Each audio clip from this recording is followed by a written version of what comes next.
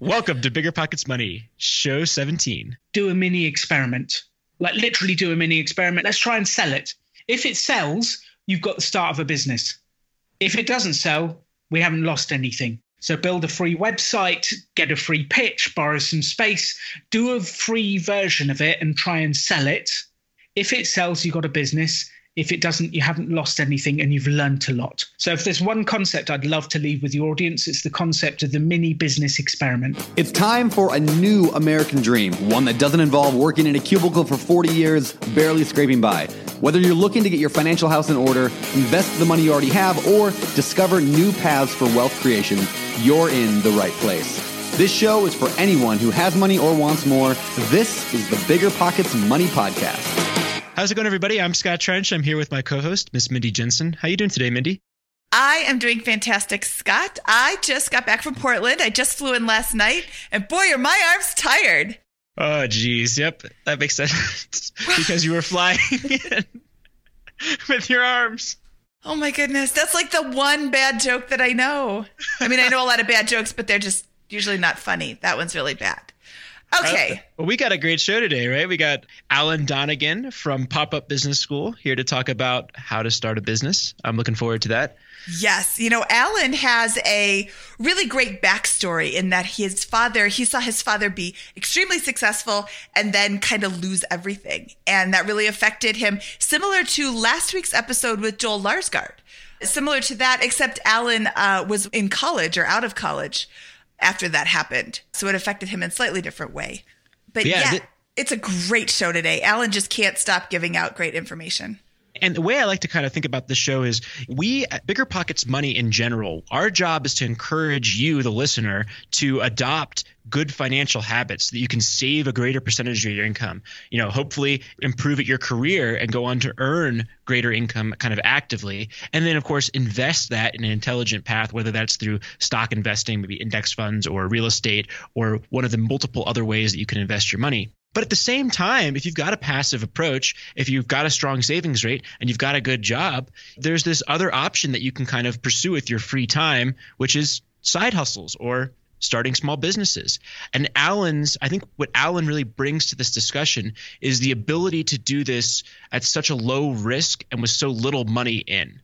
And so this definitely jives with my philosophy of just, hey, I'm going to try a bunch of things and hopefully one of them will work out over a long period of time.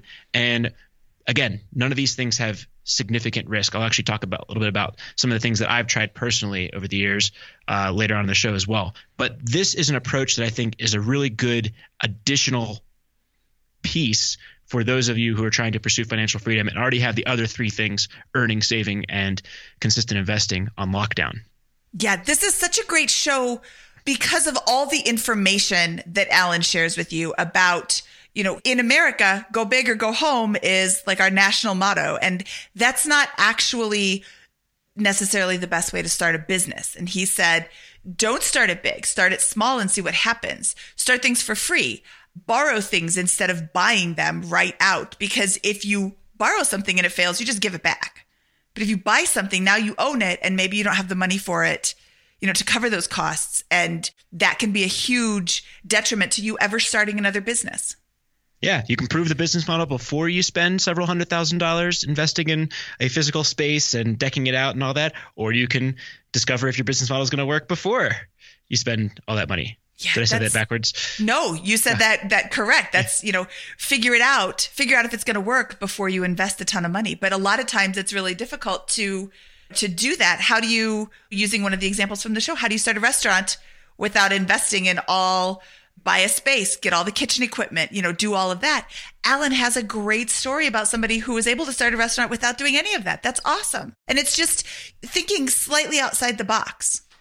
Yep, I think that's exact, and that works. It's not, we've heard real life examples from Alan. We'll hear him in a little bit about how that works at the individual level.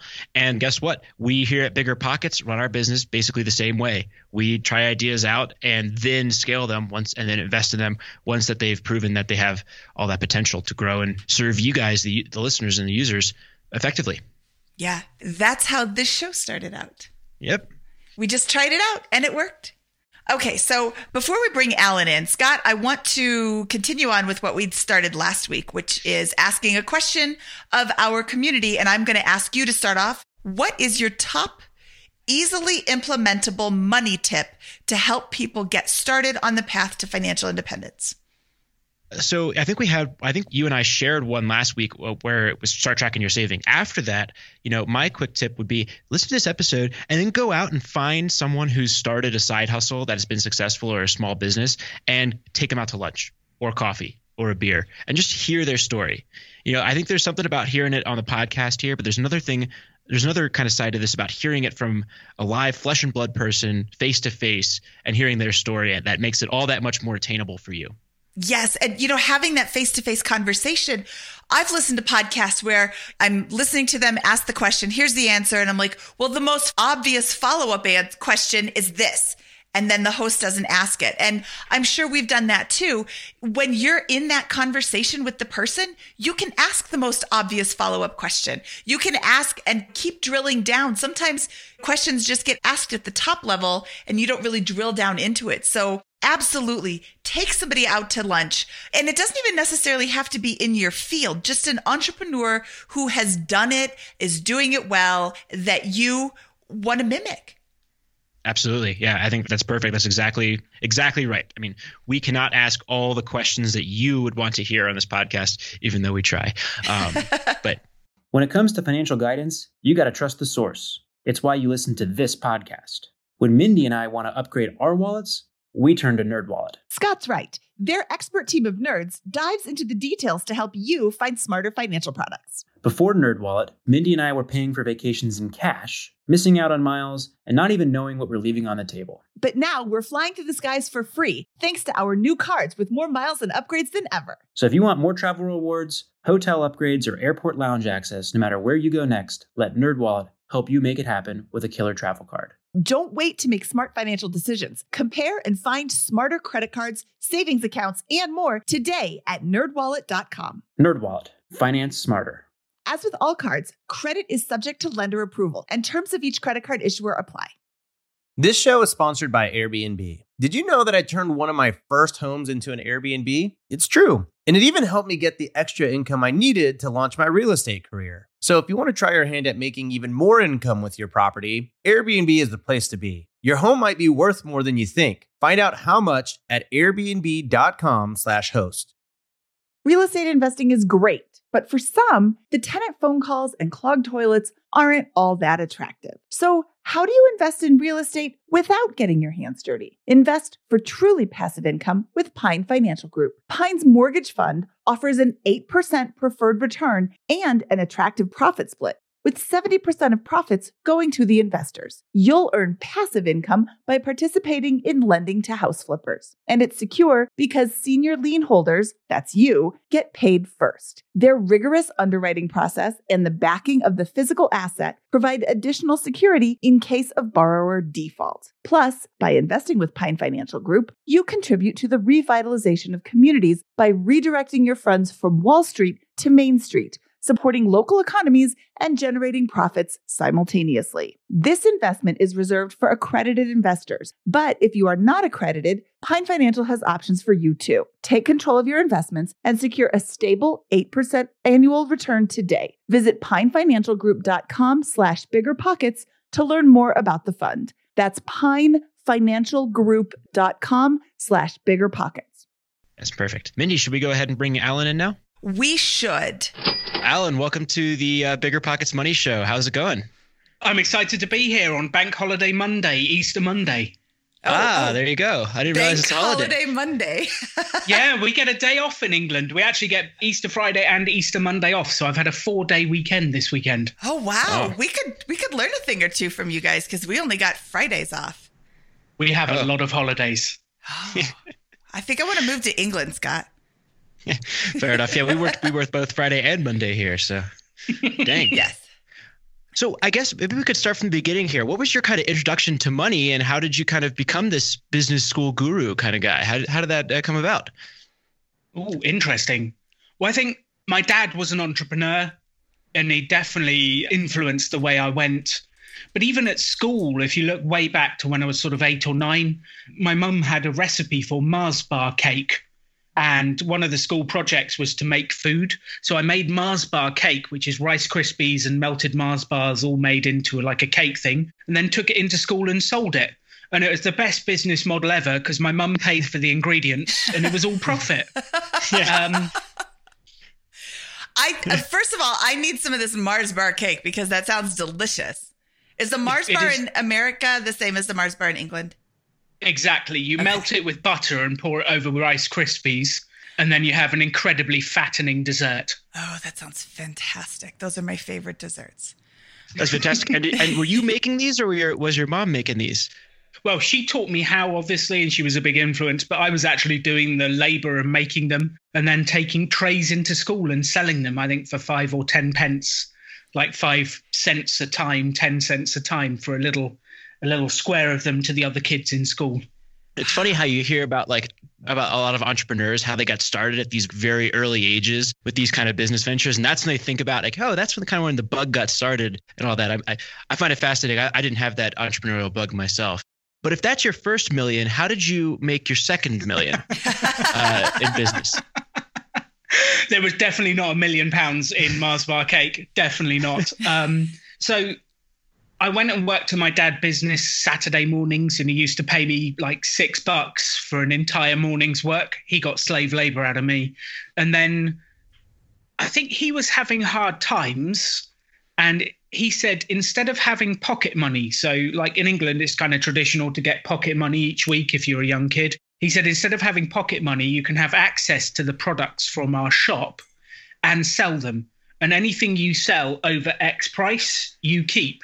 So instead of he probably didn't have enough or didn't want to give me pocket money, but he gave me an opportunity to earn, which definitely influenced what I did. And I went out and sold shirts and sold sportswear at school and college. And then, at some months in college, I made more than my first full-time job. Oh, so what was your dad's business? Sportswear. Yeah, he was a bit of a Del boy, a bit of a dealer and a trader. And he started buying sportswear from Europe that was left over at the end of the season and then selling it on. And he was one of the first people ever in sort of reselling sportswear. So the shop would get the first season to sell it, and then you sell the end of the season stuff off. And he would go over to Europe and buy up all the stock from the shops, bring it to the UK and sell it off. Okay, that's funny that you call it Europe. I call the whole thing Europe because I'm American. I'm like, wait, what do you mean he went to Europe? Did you live in America when you were a kid? Okay, sorry. Okay, so sportswear, like regular clothes or like sports jerseys, like sports team wear. So just we're on the same page. Nike, football shirts, Puma, like all sorts of branded sportswear. He would buy it from sneakers to shirts to jog pants to, in the 80s, you'd have shell suits. They were very fashionable back then. Okay, so like athletic wear. Yeah, athletic wear. Last season's athletic wear. And then he would sell it. Did he have an actual storefront? So he actually did really well in the 80s, and he built up. He had 20 sportswear stores, actual shops, plus 3 warehouses across England. And in the 80s, he was turning over £20 million plus. Oh, so this wasn't just small beans. This wasn't just one little shop. No, he was quite good at it. Wow. He was very good at it. Okay, so that's how you're a millionaire then. You inherited the sportswear shop. Unfortunately not. He took on a lot of, actually Katie, my wife and I were discussing this today. What could we learn from what my dad did? He went bankrupt in the 90s, in the first recession of the 90s. And he'd signed up for a lot of high value leases on these stores. So in the boom of the 80s, everything was going well. He signed up for a lot of high value leases. He had incredibly high fixed costs that he couldn't alter. So when the crash of the 90s happened, people stopped buying sportswear overnight, and he was left with all these fixed costs and hundreds of staff. And he very quickly went bankrupt for a large amount of money. That's terrible. How would you like that's fascinating concept though, that hey, business is booming, things are going well. You assume a lot of these fixed costs, these leases or mortgages if you're a real estate investor, and then suddenly the sun stops shining and you're left holding the bag with all of these expenses. How would you say that kind of lesson maybe has shaped kind of the way you approach business nowadays? It's very much shaped the way I do business. If things are going well, you can't assume they're going to continue to go well. It could change at any time. Interest rates are historically low. They could go through the ceiling. Who knows what's going to happen next? And you can't predict that. So you've got to be flexible enough to change. My business today, I have a team of 10 that help me run the pop-up business school around the world. We've never had an office. 7 years of running this, we've always met in a cafe, a Starbucks. We've never had fixed costs. My only fixed costs are people. So that has definitely affected the way I run a business. Oh, that's really interesting. So with your business, though, you don't need a location. Like you could have everybody over at your house. That's interesting. Well, actually, we thought, so the original plan, this business pop-up business school, we travel around the world teaching people to build businesses. It basically was born out of the several reasons, but one of them was we didn't feel education actually taught people what they needed to be successful in life. So it doesn't teach you finance, it doesn't teach you sales, it doesn't teach you networking, it doesn't teach you investing. Like none of this stuff is actually taught at school. So my original plan was to set up a business school. But when I looked at it, like a minimum, we needed £250,000, so $350,000 to get a building, to get people, to set up this place, to sell spaces on the course. Like I needed a massive amount of investment. So actually, instead of looking to do a permanent location that would cost a fortune to invest, we chose to do a pop-up version. So we borrowed other people's spaces and did 2-week pop-up versions. And that was our way of starting without investing a fortune and having high fixed overheads. So I really want to get into this and learn more about your business, and specifically hear about how our listeners can go about building pop-up businesses, startup businesses on the side. But before we get to that, can we go back one step here and talk about your journey to starting that business? So it sounds like you had this kind of entrepreneurial streak as a child. You were selling the sports apparel in college. And maybe a little bit thereafter, I guess. What was your journey like out of college or university to the point at which you began this business school? It was a whole mix of tough times with my father's business going bankrupt. He went bankrupt for £3.6 million, so $4.5 million, which is a significant amount of money to lose. Yeah. And unfortunately, that debt was tied to the family home. So I had a dark time after college with that particular bit. We had to do car boot sales. I guess, I don't know what the equivalent term is in America. Garage sales, where you're selling off your things. Yeah, you kind of turn up in a big field. Everyone turns up in their cars. They open the trunk and you start selling out of them. So we used to go and sell off stuff to earn enough money to be able to buy food each week. So that was a challenging time. And then the banks started to close in and try and take the family home that I lived in. And I actually spent about 10 years with my mum and my brother fighting with the bank to try and keep our family home. And they had that debt was secured against the home. So they were trying to take it away from us, sell it to cover some of the debt. So I spent about 10 years doing that. And that definitely affected the way I run business. And I've seen so many people have started businesses, borrowed a lot of money, and that money, the business fails, you still owe it. You still have to pay it back. And I've seen what that can do to a family and how it rips it to pieces. So that has absolutely affected my philosophy. And I've wanted everyone to be able to start for free without ever having to experience going through that debt. And that's an incredible story. I mean, there's a lot of tragedy there and a lot of lessons to be learned. I guess maybe kind of moving from there, what kind of businesses did you start maybe prior to or in conjunction with this pop-up business school? Did you have any other experiences? And to tag onto that, did you ever consider traditional employment, like getting a real job? Yeah, absolutely. So I actually, like, my dream when I was at school, I saw how successful my dad was. I'd always wanted to work with him. I worked with him for a few years, but then he went through his second bankruptcy. He was getting divorced from my mum. Being in the family business when people are getting divorced is not a good time. Like, avoid that at all costs. So I left and I did the traditional employment thing. I did telesales for about a year and a half. I did field sales, not selling fields, but like going out and seeing people and selling photocopiers. I ran a pub for a little bit. I did after school clubs for kids. I did recruitment for 6 months.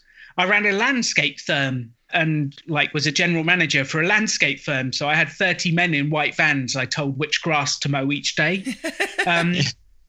So I tried lots of jobs and I had no idea of what I wanted to do. So I just kept trying things. And I think one of the biggest things for me is that if you don't try it, you'll never know if it's any good. So I just went out and tried lots of jobs. Eventually, I got fired from my last job, which turned out to be an absolute blessing because that firing made me look at the industry, look at the market and go, I don't want to do any of that. I want to start my own thing. And that's when I started the first business, which was in training, which eventually led to Pop-Up Business School. So what is your degree in? You went to college, and I know college and university is different in England. Isn't college like junior college and university is like college? College for us is 16 to 18, and then university is 18 plus. Okay. But yeah, college. I never went to college. I barely made it through 16 to 18-year-old. Barely made it through and just left. And that's, I think a lot of people think you need a great education. You need lots of education to be able to go and do things. That's not been my experience. I have no degree. I have none of those qualifications. And yet I've run training courses for some of the biggest companies in the world. That has never stopped me. Never stopped me. Yeah, I think it's all mindset. I mean, it's not all mindset. You can't just be like, I'm going to be a physician, so I just know I can do it. You have to go to school for that. But, when you're running your own business, when you're doing these non-traditional jobs, I really think you need more hustle than, formal education. I went through the formal education system all the way through a bachelor's degree, which is a 4-year degree here. And I don't use any of it currently. I studied fashion design, which is what all good podcast hosts did. Scott uses his degree. What is your degree, Scott? So I actually have 2 majors, 2 minors. I have a majors in economics and history, and then corporate strategy and finance. So I use those a little bit. That explains a lot. Okay. Yeah, so I actually do use a little bit of what I did, but I went into finance after graduating college and all that. So okay, so we have listeners who want to be on the path to FI, to financial independence. How can they start a business? It sounds like you are preaching this: don't go out and buy 3 million pounds of inventory right before a crash, which is great advice, but nobody can predict a crash. Tell me a little bit about how somebody can start a business. What kind of businesses are being started at this Pop-Up Business School? So I guess just before I say what businesses to start, there's many different ways to financial independence. You can invest in property. You can start your own business. You can get a well-paying job and save it. You can even get a bad-paying job and save a massive percentage of your income. There's no right way to do it. Just the way we help people getting going is starting businesses. And we kind of do it on the let's start for free. Let's get you going without spending any money. We've helped people start food businesses, cleaning businesses, escape rooms, and drone flying schools, and you name it, we've helped people start it. But one of the foundational bits is there is always a way to start without spending any money. And I think that for me is one of the key bits. If you're going to test running a business, test it without quitting your job, test it without spending a lot of money, test it quickly and see if it works. And if it doesn't, kill it dead. And there is always a way to put it out there and try quickly. So I really like that. Test it without quitting your job. That is, what is it? 90% of all small businesses fail within the first 2 years or something like that. And, I think that some of that is just really poor planning or just a monumentally bad idea. Typewriter repair in this day and age is not going to make you a millionaire. Even TV repair, we're a disposable country. We're a disposable society. So, some ideas are just past their prime. But there are other ideas could work really well, but don't quit your job to go run, Alan's typewriter repair in the middle of downtown New York. I mean, you'll get the hipster crowd. And so there's 2 right there. But there's, you need to branch out a little bit more. Scott? Yeah. And the 90% of businesses fail thing. I mean, what Alan's saying here is fail fast, I guess, and fail for free so that you can learn from that experience and you can try again and again and again at extremely low risk as a nice addition to your otherwise quality financial plan. Is that a somewhat accurate statement, Alan? Absolutely. And if we were to summarize our entire strategy, it's fail fast and fail cheap. If it's going to go wrong, get it done quickly and inexpensively. And the opposite of that is the traditional business model. So if you were to write a business plan and spend several months writing a business plan, how much money you need to borrow, go into debt and borrow a significant amount of money, invest it in stock and premises and, the typewriter example, buy a load of typewriters, buy a shop, invest all the money, then open the doors and try and sell. Where is everyone? That's slow and expensive. If that goes wrong, you're failing slow and expensive, and that's when people get into trouble. If you do it a different way, and just to take the typewriter example, I've never started a typewriter business, but if I was, I would not open a shop.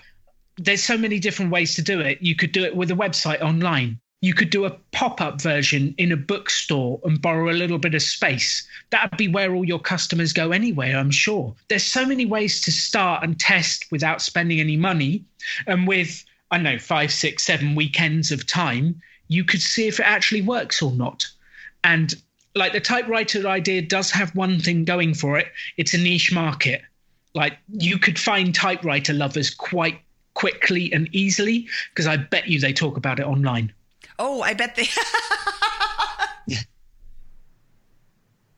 No, you had me until online because that's so okay. So there are people. I think it was did J.K. Rowling type out all of her Harry Potter? Or did she handwrite it? Either way, there are people, like you said, that's really interesting.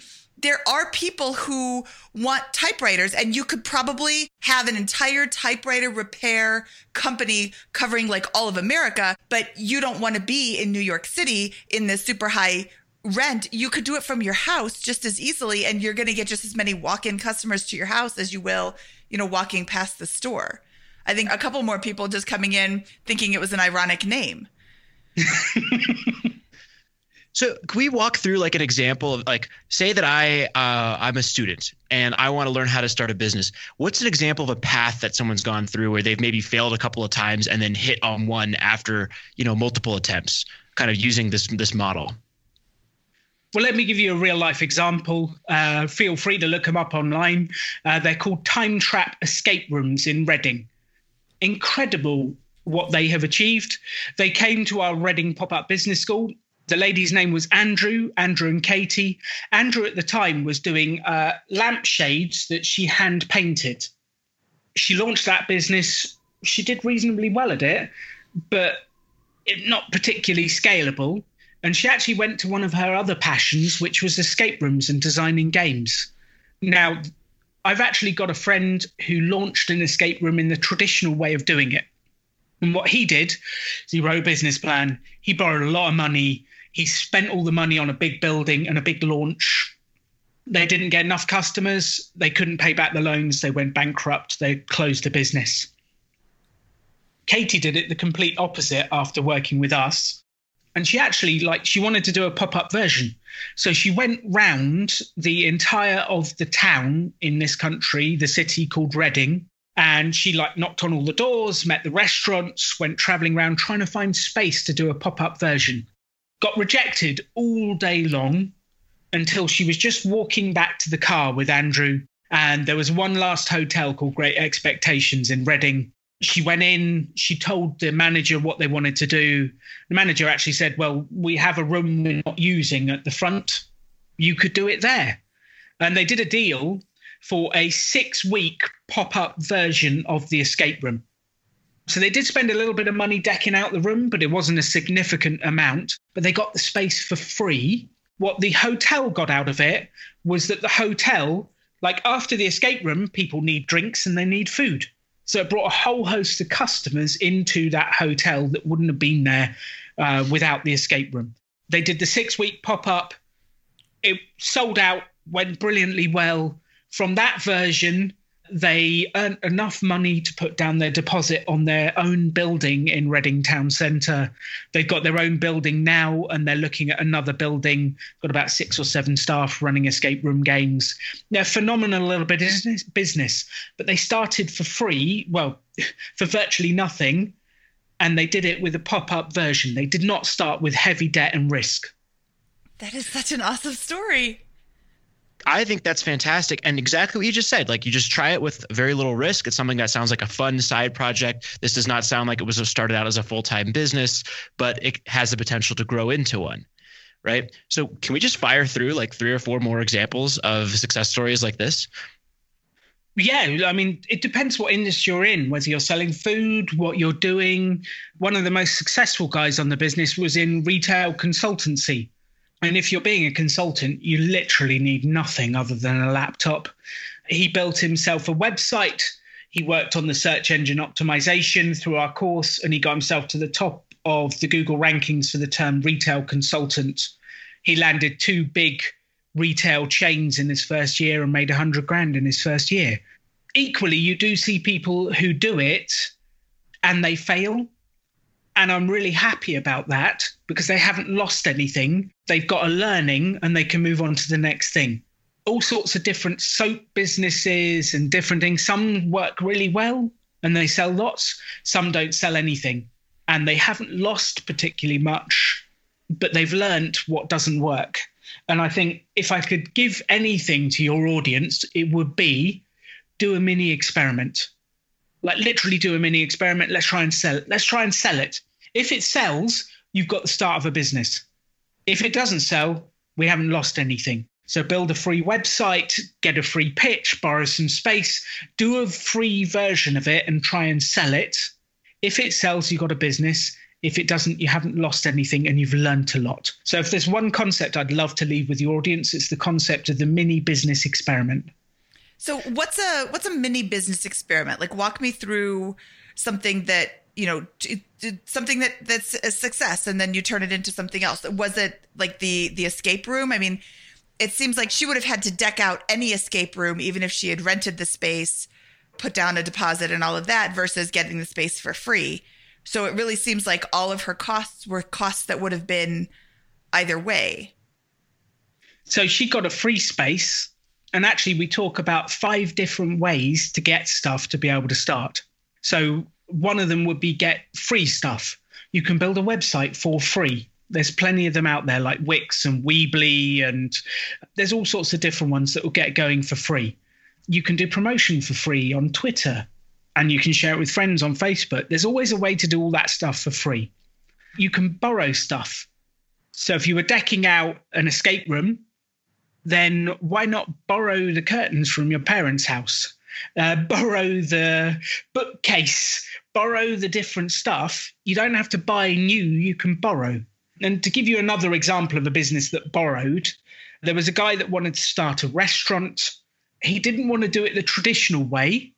So what he did was he looked to borrow a restaurant to start his own. And you're probably thinking, how do you borrow a restaurant? He found a cafe that was open from 7 a.m. till 4 p.m. in the afternoon. And the owners didn't want to open in the evening. They'd earned their money. They worked really hard. And it was shut from 4 p.m. So he actually went in and did a deal to do a week-long pop-up version of his restaurant. So he borrowed the whole restaurant. He borrowed the plates. He borrowed the cutlery. He borrowed the kitchen. Even more importantly, he borrowed the food hygiene certificates. Like it was already certified. I like that. Yeah, just don't bother doing paperwork unless you need to. So he borrowed everything. He did a week test to see how it would go. It went so well, he made money. The week turned into a month. The month turned into actually a couple of years. And within that time, he earned enough money to be able to get his own restaurant. But he started with a pop-up version, borrowing everything. So there is always a way to start for free if you're creative enough. So get free stuff, borrow stuff. You can barter for things. So bartering is swapping a skill you have for something else. And every single one of you have a skill that is incredibly valuable to other people. You've just got to exchange it. So these businesses, these guys, we have an escape room, we have a consulting gig, we've got a restaurant. Do these people that are starting these businesses have any prior experience in these fields or any related interest? Do these businesses at all synergize with what they were doing before, the ones that are successful? So actually, we have three main groups of people who come along to our courses. We have the group of people that have no idea what they want to do. They just know they need to do something other than traditional employment. They just want to do anything. We have the people who've had an idea for 20 years, but they always thought they needed money and they didn't know how to start. And then we have the people who've been doing it for a while and they've traded a bit. They've not really gone big. They've not made much money. The people who are successful, like if you're looking for a trait of what makes the ones actually succeed, it's the people who take action. I've met so many dreamers. I've set so many talkers. It is actually a rare skill to be able to take an idea, even a simple one, and put it into practice. And if you were looking for one difference, it's the people who take big action. How much time do these take? Is this a second full-time job that I'm going to be working for the first couple of months to get it off the ground? Or what's that kind of investment of time look like? Well, I guess it depends what you want to earn, which I think is always one of the questions. And going into it with your eyes open, if you're selling soap that you make at home, you can do okay, but you're probably not going to become a millionaire unless you launch a massive brand. If you're doing art and selling pictures and selling paintings, like some people do really well in that, but the average person doesn't. But then equally, some people just don't need to earn that much money depending on their lifestyle. One example of that, we had a lady with fibromyalgia, which is a condition that stopped her from getting a traditional job. She didn't always have energy, and she started a social media business from home. So she could do other people's social media from bed if she wasn't feeling well. And she didn't need to earn that much, but she was just happy earning a few £1,000s. So I guess the question is, how much do you want to earn? And that will definitely affect your choice of business. When it comes to financial guidance, you got to trust the source. It's why you listen to this podcast. When Mindy and I want to upgrade our wallets, we turn to NerdWallet. Scott's right. Their expert team of nerds dives into the details to help you find smarter financial products. Before NerdWallet, Mindy and I were paying for vacations in cash, missing out on miles, and not even knowing what we're leaving on the table. But now we're flying to the skies for free, thanks to our new cards with more miles and upgrades than ever. So if you want more travel rewards, hotel upgrades, or airport lounge access, no matter where you go next, let NerdWallet help you make it happen with a killer travel card. Don't wait to make smart financial decisions. Compare and find smarter credit cards, savings accounts, and more today at nerdwallet.com. NerdWallet. Finance smarter.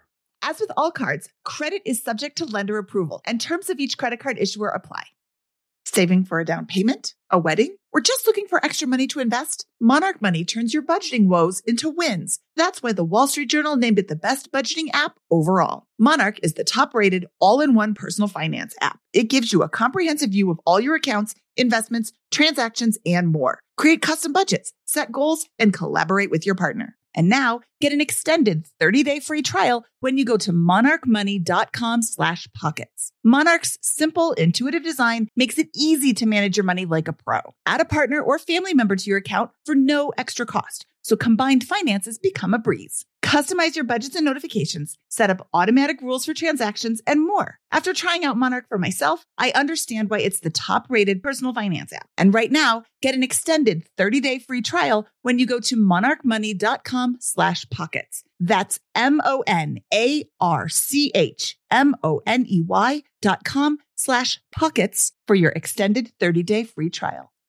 This show is sponsored by Airbnb. Did you know that a long time ago, before I ever started my real estate business, I turned one of my first primary residences into an Airbnb? And that's the extra income that I needed from Airbnb that gave me the confidence to go out and work for myself and eventually quit my 9-to-5 job. And now I have dozens of Airbnbs all over the country. I've even partnered up with the old David Green on a recent property in Scottsdale to take our portfolio to the next level. And of course, we host it on Airbnb. But you don't need to be a full-time real estate investor to start on Airbnb. As a matter of fact, I was self-managing 10 properties while working my 9-to-5 job, so I know anybody can do it. Think about it this way. You're looking for extra income and going on a vacation. Wouldn't it be great to rent out your space and let your property pay for itself while you're gone? I did this one time. I pitched my wife and my roommate, because we were house hacking, on the idea of renting out our home, and it paid for all of our expenses on a trip to Mexico City. So go and give it a try. It might just change your life, just like it did mine. And I really do mean that. Your home might be worth more than you think. Find out how much at airbnb.com/host.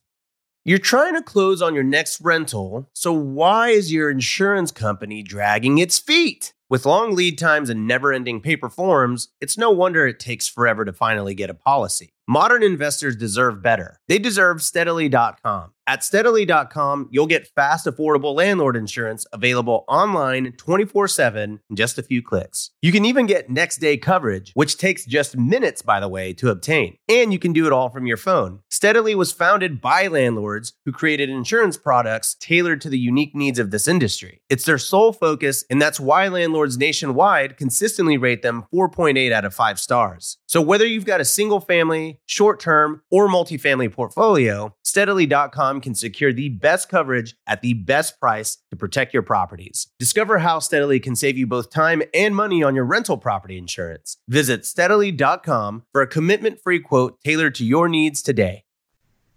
So what is the difference between a pop-up business and more of a side hustle? So I guess we use the term pop-up to mean physically popping up in a space. For me, a side hustle is just something you're running on the side of your full-time job. A side hustle has the chance of turning into a full-time business. A pop-up version that you do at the weekends has a chance of turning into a full-time business. And actually, like, a lot of this depends on the term business as well, because business is such a nebulous, broad term that could mean one-man band. It could mean Microsoft. It could mean anything.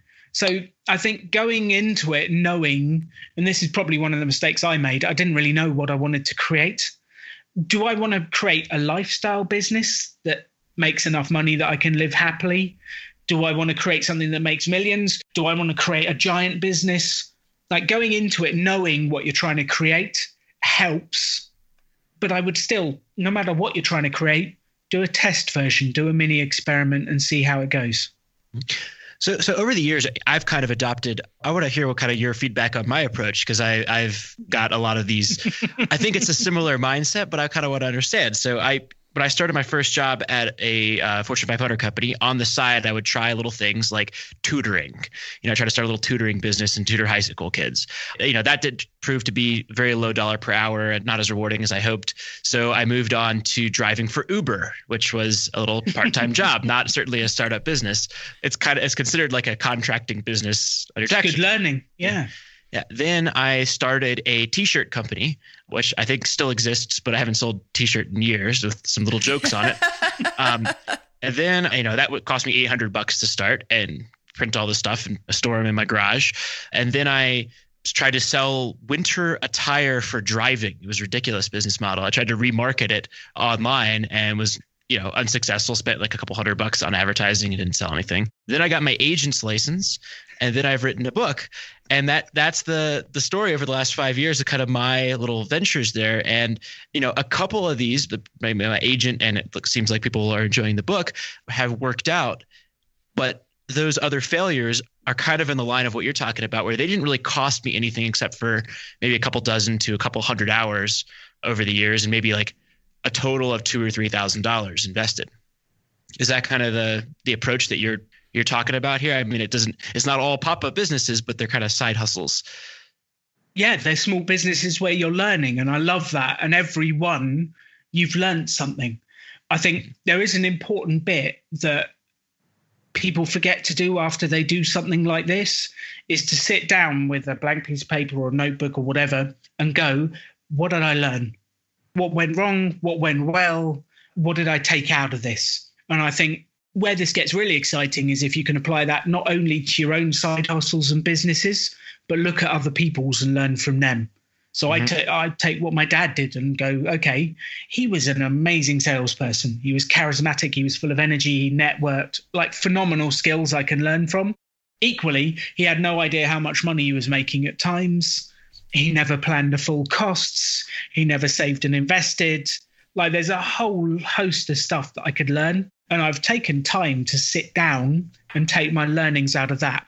So I think you're exactly right. Those small bits of let's have a go. Let's see if it works. The really important step is, what have I learned? And can I apply that to the next version to make it better? And if you do that, you'll always close in on where you want to get to. Is there a theme for a successful business idea? You said take action is a successful personal trait. Is there a successful idea or a successful like genre, or, because I've had a lot of really awesome ideas and I currently am pursuing 0 of them because they didn't pan out. I mean, let's be honest. I wasn't, as excited about them as, it was more like, oh, I could do this. I could do that. So is there a successful business idea that you've seen over and over, like just take the money and run? So we actually did a study recently of businesses we helped start in a town in England. We started 122 different businesses over 3 courses. And I thought there would be a theme, like there's 10 of these or 5 of these. Actually, every single business was different. Every single one. And I really do believe that's because one of the foundational questions we ask is what excites you? Not what do you love, not what's your passion, what excites you? Because if you can build a business doing something that excites you, when you get out of bed on Monday, you want to do it. And I've had jobs, plenty of them, where Sunday night comes and I'm thinking, I really don't want to get up on Monday morning. Please don't let the weekend end. Just anything to avoid Monday. But there's this amazing thing that happens when that reverses, that you want to get out of bed on Monday. That when you're falling asleep at the end of the day, you're actually like, I don't want to fall asleep. Please don't let me go to sleep. I'm enjoying this. So if you can start a business doing something you enjoy, and I don't care what it is. And to give you an example, we asked one lady, like we were in Kent, and I said, so what excites you? And she kind of went, not sure if I should say this. Cleaning. Oh. And I was like, okay. We can start a business around that. Yeah, it's like, I know plenty of people that hate cleaning. We can do that. And her name's Charisse. She runs a cleaning business called Charisse Sparkles in Kent. She's doing really well cleaning. So It does not have to be a game-changing idea. It just has to be something that gets you out of bed, you want to do, and you enjoy. That's fantastic. We have actually a study of that here in Denver. I worked at a charity called Upstream Impact, and one of the clients of this charity went on to start her own cleaning business and now has a small little fleet of cars and a couple of employees. And it's like, yeah, they're like, what do you like to do? And she's like, I don't like to do anything that makes money. All I like to do is clean. Light bulb, all right. There's people who will pay to have you clean.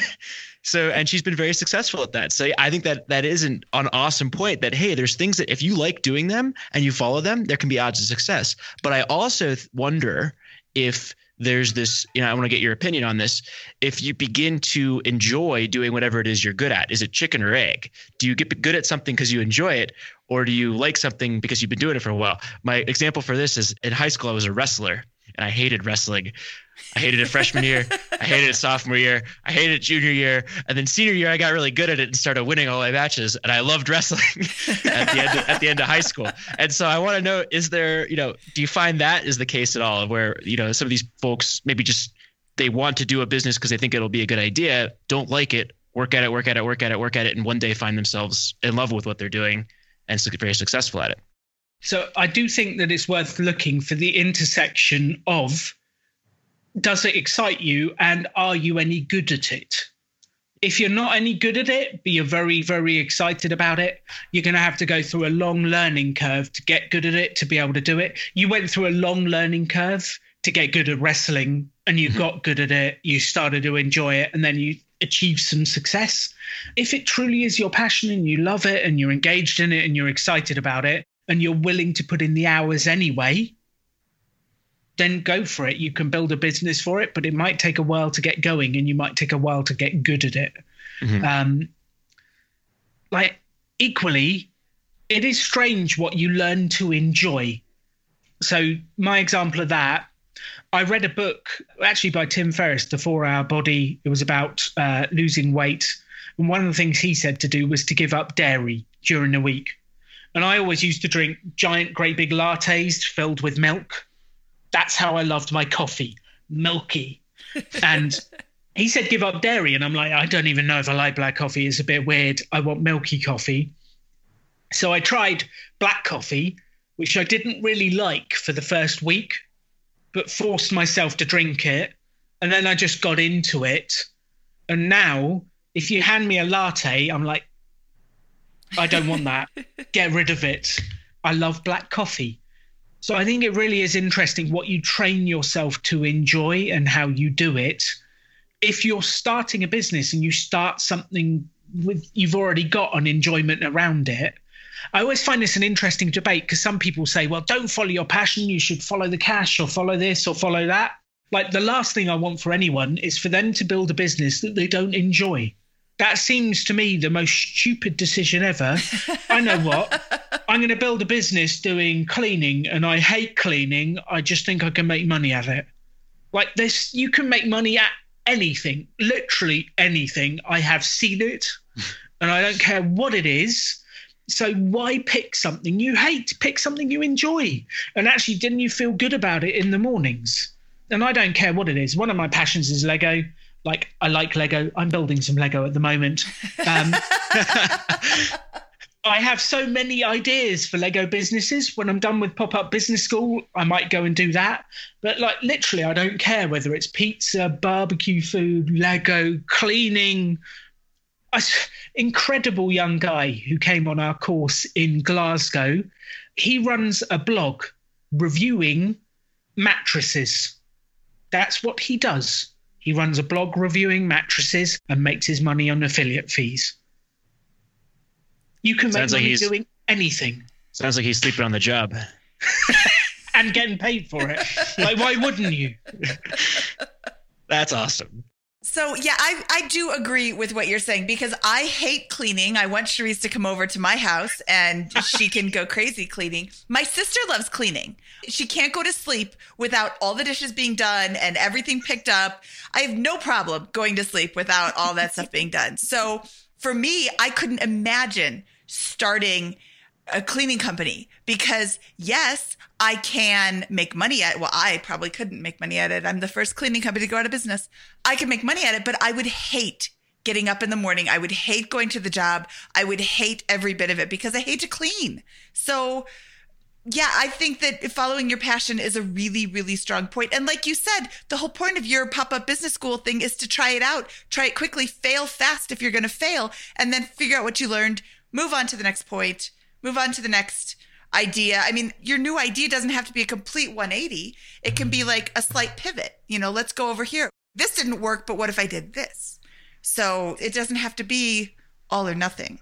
Okay, before we get to our famous 4 questions, do you have any other high-level pointers you want to share with our audience today? I would add one other thing to that last point, which is there are some people that just love running businesses. And it doesn't matter what the business is. They love getting the deal, running the business, organizing the stuff. And if that's you, go find someone who's passionate about something and run a business with them, because it doesn't matter. And like, to do what you love, do what excites you can be. You might be excited about selling. You might be excited about marketing. Like, it doesn't really matter which bit.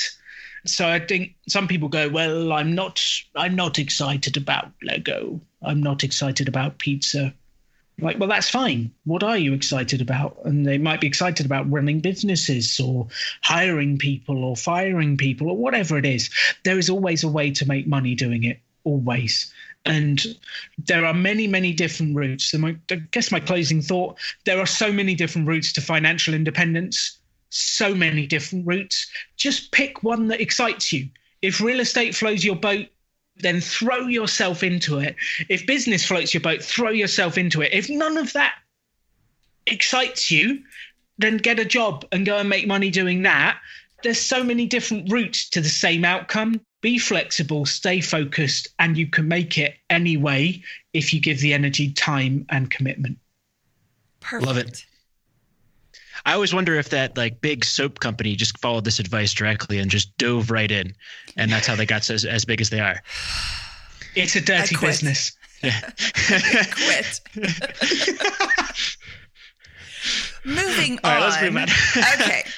It is time for our famous 4 questions. These are the 4 questions that we ask every guest. We don't know how to count, so they are actually 5, but we call it the famous 4 anyway. What is your favorite finance book? So this is finance as in like cash and investing and stuff like that. Like money, general money topic.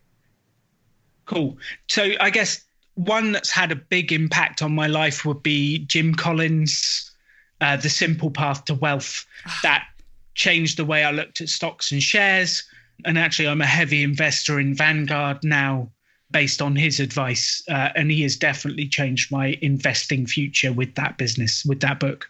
I love Jim, and that's an excellent book. I believe in a diversified portfolio, and picking stocks is a gamble. It's like the roulette wheel, and he gives you ideas for investing in stocks without having to pick individual ones.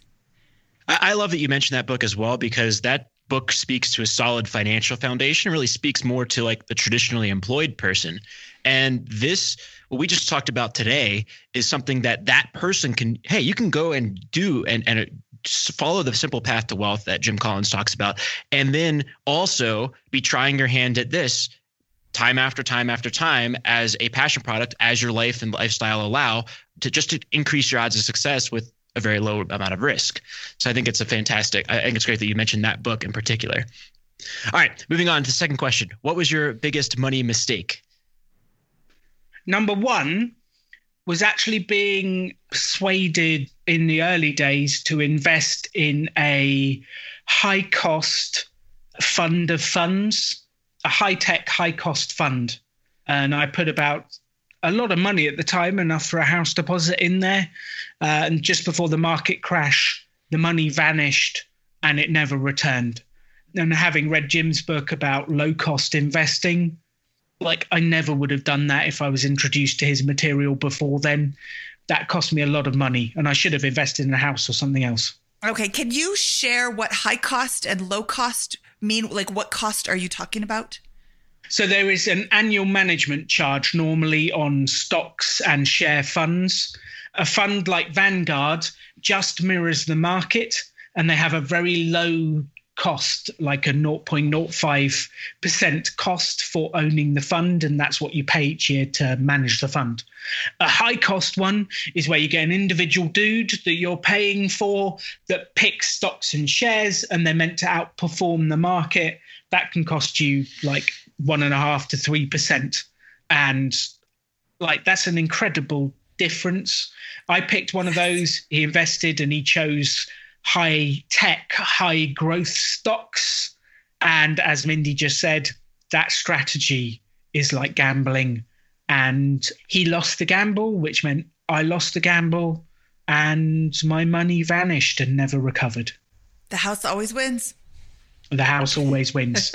He got paid, right? Oh, he got paid. He gets paid whether he performs or not. He gets paid whether that fund goes crazy or goes bankrupt. So that's the job to be in. Teach me how to be that job. I just pick stocks all day. I just throw a dart at a board. Okay. And the second one, like I was thinking about this the other day and it keeps hitting in my head, was actually a missed opportunity that I didn't take. In my hometown, I spotted a block of flats, a block of apartments that was undervalued, significantly undervalued, like 30 or 40 grand. There was lots of them on the market. And I was reading a lot of property stuff at the time, talking about getting below market value houses and how you have to get a deal if you're going to do it. So I was desperately trying to negotiate them down even further. And by doing that, I missed the opportunity and they all sold to other people. But actually what I should have realized was they were already below market value by what they were selling them at. And I completely missed that opportunity out of an obsession to get the lowest amount. So I just think, like talking to real estate, if you know it's a good deal, take the deal. Don't try and squeeze the last cent out of it. That was a mistake I made, and I lost a lot of money by doing that. That's a really excellent point. Yeah, I love that you mentioned opportunity cost in this. And I'll say for listeners, a lot of our listeners come from the bigger pockets world and they're interested in real estate investing. Know your market because this data is public. You can tell if you're getting a way above average deal. And if you try to get the best deal that sells all year in your market, that's going to be a crapshoot and you may lose out on big opportunities like this. If you know you're getting a great deal, it can be time to move. And the only way you can do that is by knowing your numbers ahead of time and being ready to act when you're in position. And then learn from Alan here. Yeah. Well, and I hear this a lot. Liz from Frugal Woods was telling the same story, except she did end up taking action. And she did, by the luck of the draw, get the lowest priced house in the Cambridge, Massachusetts area in like 3 years or something like that. But that's because she knew the market. They went to open houses. Like that was their Sunday. We go to open houses, every single one. And as soon as we see something that we want, we snatch it up. And that was a huge benefit for her. But yeah, and now the next time you see a really awesome deal, Alan, jump on it. Buy them all. Go for it. Yes. Okay. What is your best piece of advice for people who are just starting out? For people who are just starting out, don't be impatient like me. Start where you are. Start small and give it your all. If you've only got $10 to invest in a Vanguard fund and get on with it. If you start a business, start it very small and just start where you are. I think people are so desperate to get to the end goal and to get there, and this was me as well, that they forget they're aiming huge and they're not starting where they are. So what I'd like, if you're just starting out, invest $10. Go to meetings and talk to people, try and sell some books, try and sell whatever. Just start small and start where you are. And if you take action, you'll get there. If you constantly try and jump to the big bit, it'll go wrong. Start small, start where you are, and have fun along the way. That is some of the best advice that I have. That's one of the best answers that we've gotten for that question. Yeah, the problem is you have this great British accent and you're able to start where you are, start small and give it your all to rhyme in a way that I can't. I can't. So I can't. I want to quote you on this, but I'll figure it out. We'll soundbite it afterwards for you. Yeah. No, that's awesome. I love it. And then add on to that, you have this, when you start small and give it your all like that, you have this ability to see compounding results that, people always want the big multi-million-dollar portfolio and all the superstar success. Well, you get there by getting to that first small milestone and then, doubling over a year or two from there and then doubling again after a year or two. And the growth really does go a lot faster, I think, than people realize, but you have to start somewhere and give it your all. I mean, just do exactly what you said. Start where you are, start small and give it your all. It's exponential. It really is. Like if you tracked my net worth, like it would bobble along the bottom in 20s and then it would bobble along a bit in the 30s and then it would start going up and then it would start going up. And then the last 3 or 4 years, it's kind of done that.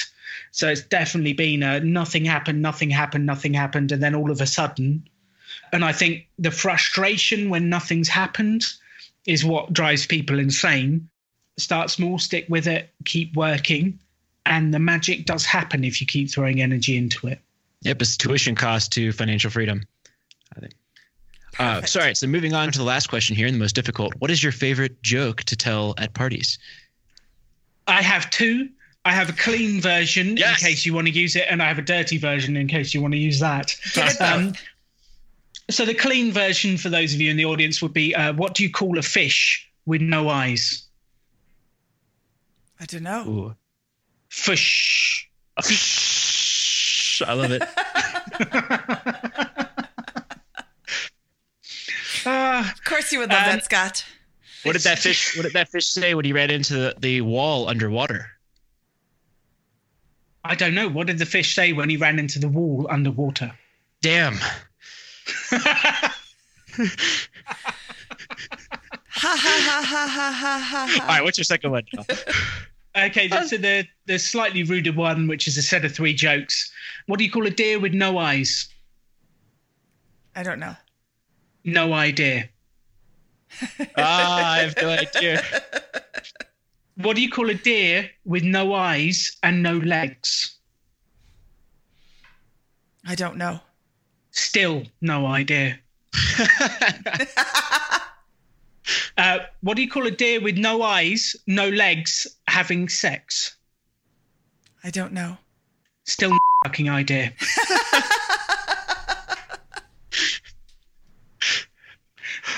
That was fantastic. That was the best. That was, yeah. I don't know if you can broadcast that, but it's my favorite joke for parties. We'll broadcast it. We'll give a little disclaimer ahead of time that, hey, there's a joke at the very end that contains some language. If you have any kids, turn it off at the end of the famous 4 here. Yes. Get the 2 and then watch out for the 3rd. Or we could just bleep the U out of that. No. Yeah. Okay, Alan, it was lovely to have you here. Thank you so much for your time. Where can people find out more about you? So actually, if people need help starting an online business, we've been writing a course. We've stuck it all up online for free. Just go to popupbusinessschool.co.uk or just Google Pop-Up Business. You can find us there. Basically, the model of the Pop-Up Business School is we find people with money to pay for our services, and then we give it away for free. So no one has ever paid to come on a Pop-Up Business School, ever. And I love that idea of giving it all away for free. So that's where people can find me if they want help. If any of your listeners actually want to bring a Pop-Up Business School to their area, like one thing I would love to ask of the audience is if you know someone that would love to sponsor a Pop-Up Business School to come to a certain area, that enables us to then give it away for free. So if anyone would like to help with that, I really would love that. But just find us on popupbusinessschool.co.uk and all our details are there. Okay, and I'd like to point out that you're not just a UK company. You will go to other places such as the US. We ran the first one ever in Longmont in Colorado last year, and it's looking like this year we'll have one in Florida, one in Texas, and one in Colorado again. So there are actually events in the States. They are all completely free if anyone would like to come.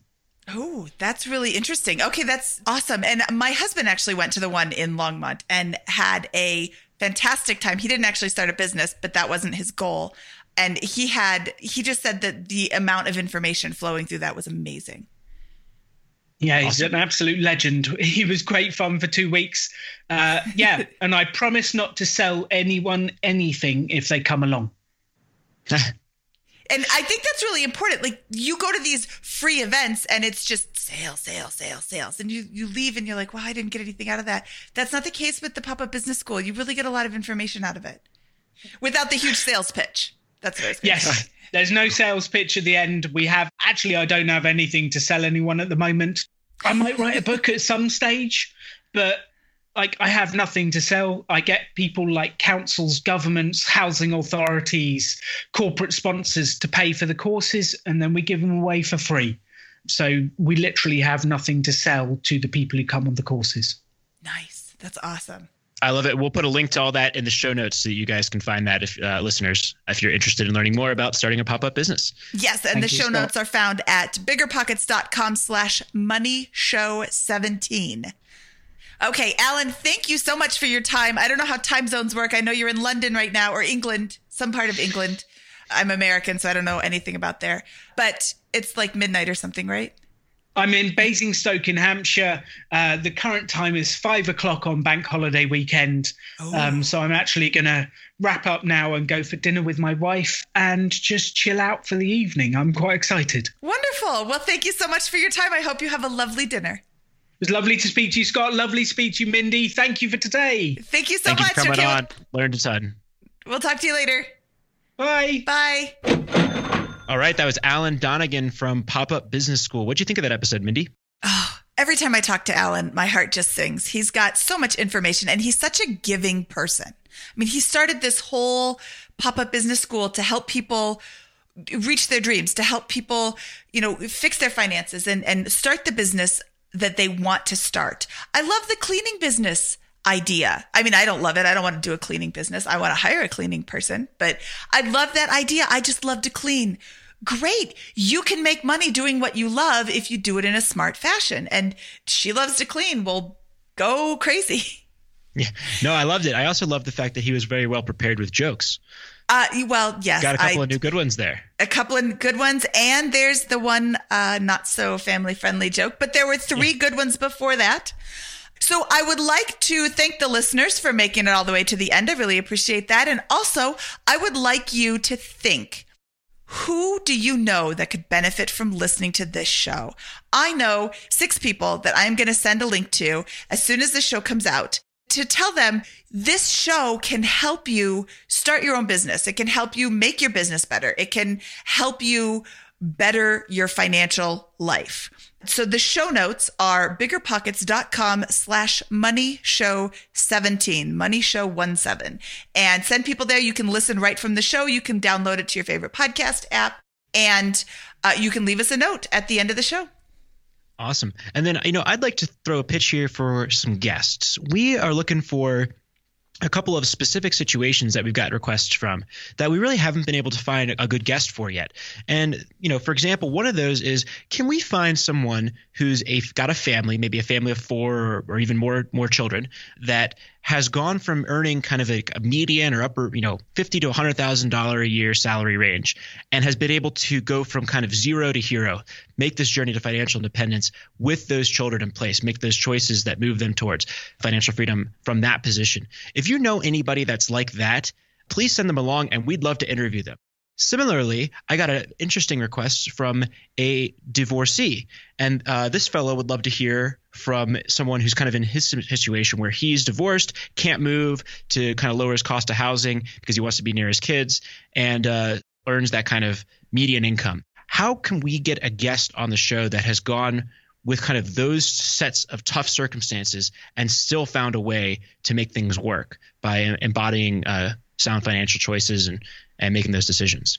That's awesome, Scott. I am working on a couple of specific guests that'll help answer these questions. But yeah, it's been a little tough finding people who are willing to share their story, who feel like their story is worth sharing.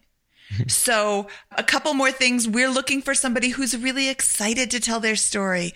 Oh, my life is horrible and this is the worst thing ever. Nobody wants to listen to that. So if you've got an exciting demeanor, or you can just tell it in an enthusiastic way, that'll make for a really great show, and that'll make for a very listenable show. Absolutely. Yeah. We're looking for a charismatic. If you know somebody who's charismatic, loves life, and yet has still overcome these challenges to move towards FI from a position of disadvantage, whatever that is, please send them along to us. That's who we want to hear from. And that's who we think you guys want to hear from to help inspire you. Yes. And one last thing, if you have a suggestion for childcare, this is something that I see a lot in the forums. I get a lot of messages, Mindy@biggerpockets.com. I get a lot of emails where people asking me, how do I pay for childcare? How do I afford childcare? How can I work that into my FI path? Because it's so expensive to care for children, until they are from birth until school age. So if you've got a really great way to pay for childcare, hit me up, Mindy@biggerpockets.com. Yeah, and please send along any guest recommendations to either Mindy@biggerpockets.com or Scott@biggerpockets.com, or ideally both. And if you have a terrible joke, those go to Scott@biggerpockets.com. Yep. And please let us know if we can attribute you or if you want to remain anonymous, because we will read them. Alan was very well prepared for his jokes, but not everybody is. Sometimes people just don't have a joke to tell. Yep. So Scott won't let the episode go without a joke. All right. Should we get out of here, Scott? Let's get out of here, Mindy. Okay. Thank you so much for listening to the Bigger Pockets Money Show. For Bigger Pockets Money, episode 17, this is Mindy Jensen, over and out.